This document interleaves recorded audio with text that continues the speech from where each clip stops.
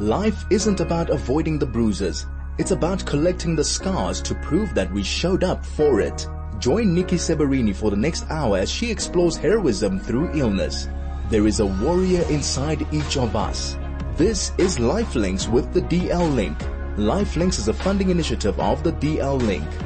I have Dr. Osayande Evbuomwan. He's a senior lecturer and medical specialist in the Department of Nuclear Medicine, Faculty of Health Sciences at the University of the Free State, working in the Department of Nuclear Medicine. So, Dr. Evbuomwan, welcome and thank you so much for joining us. Thank you for having me. It's a pleasure. Well, I think it's really such an important discussion. We were talking about early detection, but of course, there are advanced stages of prostate cancer, and good to see that nuclear medicine is working. But if you can just give us a quick idea, what is nuclear medicine? Briefly and very simplified form, nuclear medicine, it's a branch of medicine, or it's a specialty of medicine where radioisotopes are used for imaging and diagnosis and treatment of various pathological conditions. So how would that, and pardon my ignorance, how is nuclear medicine different from radiotherapy, for example?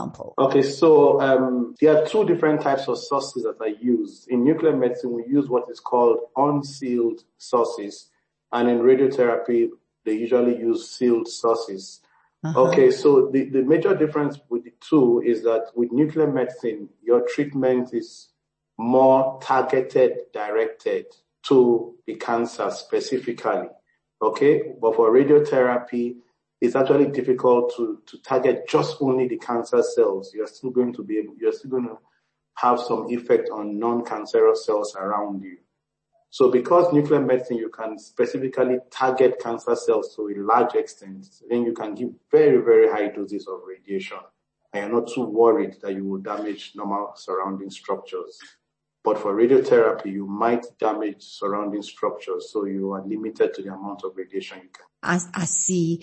So we're talking specifically about that the University of the Free State is treating its first patient with this advanced stages of prostate cancer using nuclear medicine. Can you perhaps outline, is nuclear medicine something that you would use in the early stages as well? Why are we specifically focusing on the fact that it's advanced stages? Well, you have a good point.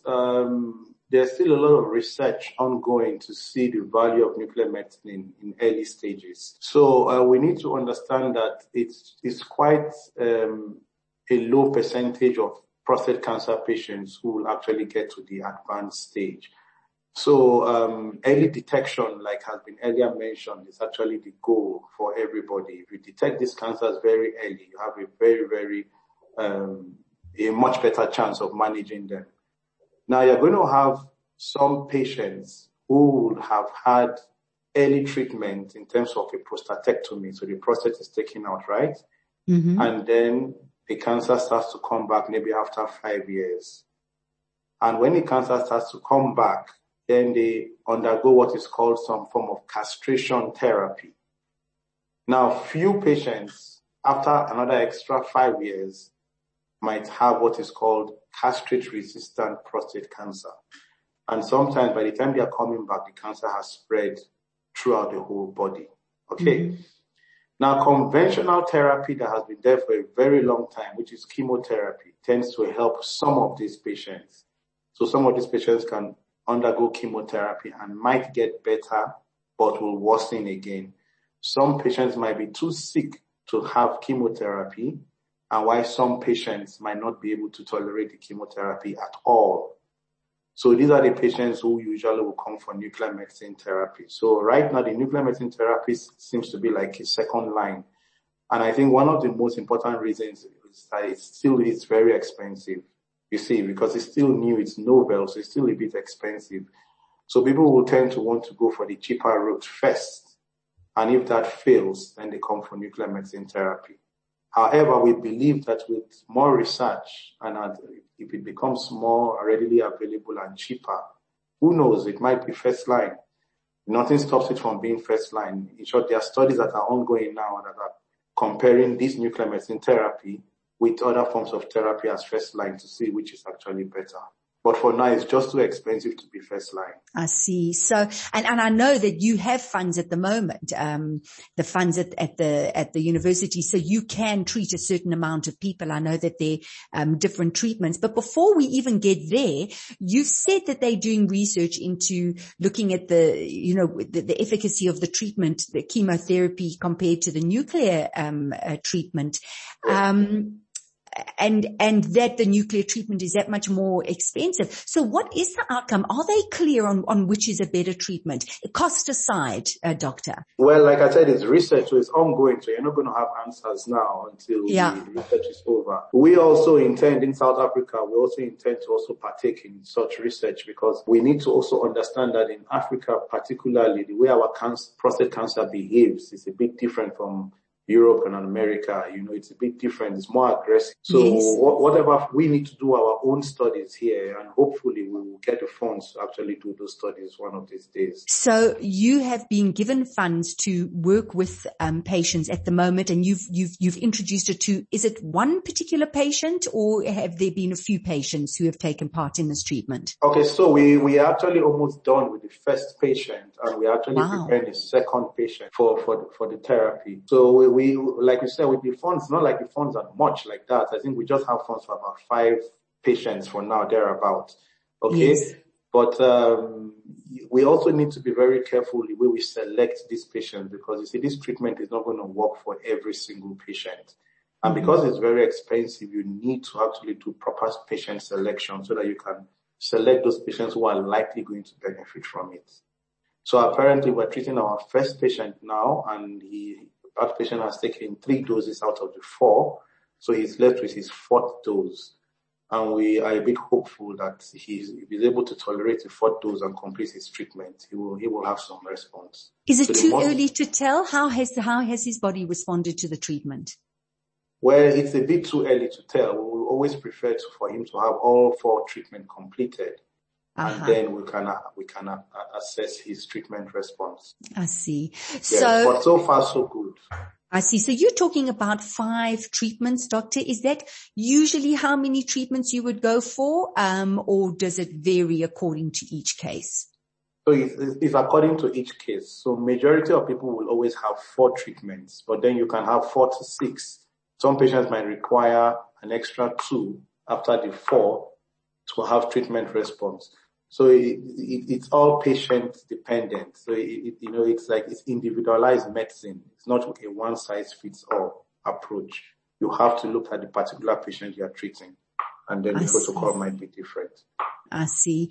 And doctor, how do the side effects differ from the chemotherapy? Are there side effects? Yeah, just like every other medication, there are always side effects. But like I say, this treatment, it's a very, very specific treatment. So in nuclear medicine, you have a radioisotope that has been tagged to a tracer, and the tracer takes the radioisotope to wherever you want it to go. So in terms of this treatment, the name of the tracer is called PSMA. So it is prostate specific membrane antigen ligand. So it means that it's very specific for prostate cancer cells. So the moment we inject patients with this radio tracer, the tracer takes it straight to where the prostate cancer cells are, and it causes damage of those cells. So because it's very specific to those cells, it hardly causes damage to the surrounding structures, okay? But there are few structures that might still also take up the tracer, like the salivary glands. Okay, so some of these patients after treatment, they complain of dryness of the mouth because they cannot produce enough saliva. Okay, so that's one of the major side effects we have with this therapy. But I'm sure if you ask a patient, choose one, get better from your prostate cancer and lose some function of your salivary glands, or allow your prostate cancer to continue causing you pain and illness until you pass on, I'm almost certain that almost everybody will choose the former and not the latter. Sure. Yeah. So where it's different from chemotherapy is that chemotherapy is also very efficacious, right? So the problem is that it's not specific. So as a chemo is killing cancer cells, it's also killing the normal tissue. So there's a limit at which you can go for chemotherapy. That's why some of these patients, most of them, when they start chemotherapy, they can't complete it because of the side effects. So they have to come to nuclear medicine therapy. Dr. Osayande, we're just going to take a quick break. Please stay with us. Thank you. Life isn't about avoiding the bruises. It's about collecting the scars to prove that we showed up for it. Join Nikki Seberini for the next hour as she explores heroism through illness. There is a warrior inside each of us. This is Lifelinks with the DL Link. Lifelinks is a funding initiative of the DL Link. Welcome back to the DL Link show. On the line, I have Dr. Osayande Evbuomwan, who is a senior lecturer and medical specialist in the Department of Nuclear Medicine, and that's the Faculty of Health Sciences at the University of the Free State, who have recently been given the expertise and funds to treat a certain amount of patients with this new nuclear treatment. And a lot of research is being done as well, because as the doctor pointed out, in Africa, prostate cancer is more aggressive. So, doctor, just before I do say goodbye to you, very quickly, because also when I did a bit of research, so the more black men are at risk of getting prostate cancer, and you're saying in Africa it's even more aggressive. So let's look at the age of going for these prostate checkups. If you can just, because it's always, we want to be clear so that our listeners are very clear about when they should be going for the checkups. Yeah, so basically, like we've seen few patients already here, for example, who get diagnosed with prostate cancer as young as 45, 43 years. And, that's quite young. Mm-hmm. Most of the patients who are diagnosed will be over 50, 55 in their 60s and 70s. So, yeah, I think for us in Africa, we need to stick with the age group of 35 to 40. Between that age group, you should start checking your PSA levels, because it's actually quite aggressive in Africa compared to other places. Mm-hmm. So anything between the age of 35 and 40, you start checking your PSA levels regularly, at least once a year. Then you'll be able to pick up very early disease. Okay. Thank you, doctor. Early detection, that's what we're aiming for. And listen, we wish you every success with the treatments taking place at the university and also the research that's going with it. And thank you. I know you're very busy, so thank you very much for your time. It's been great having you on the show. Thank you so much, and I enjoy the rest of the show. Thank you.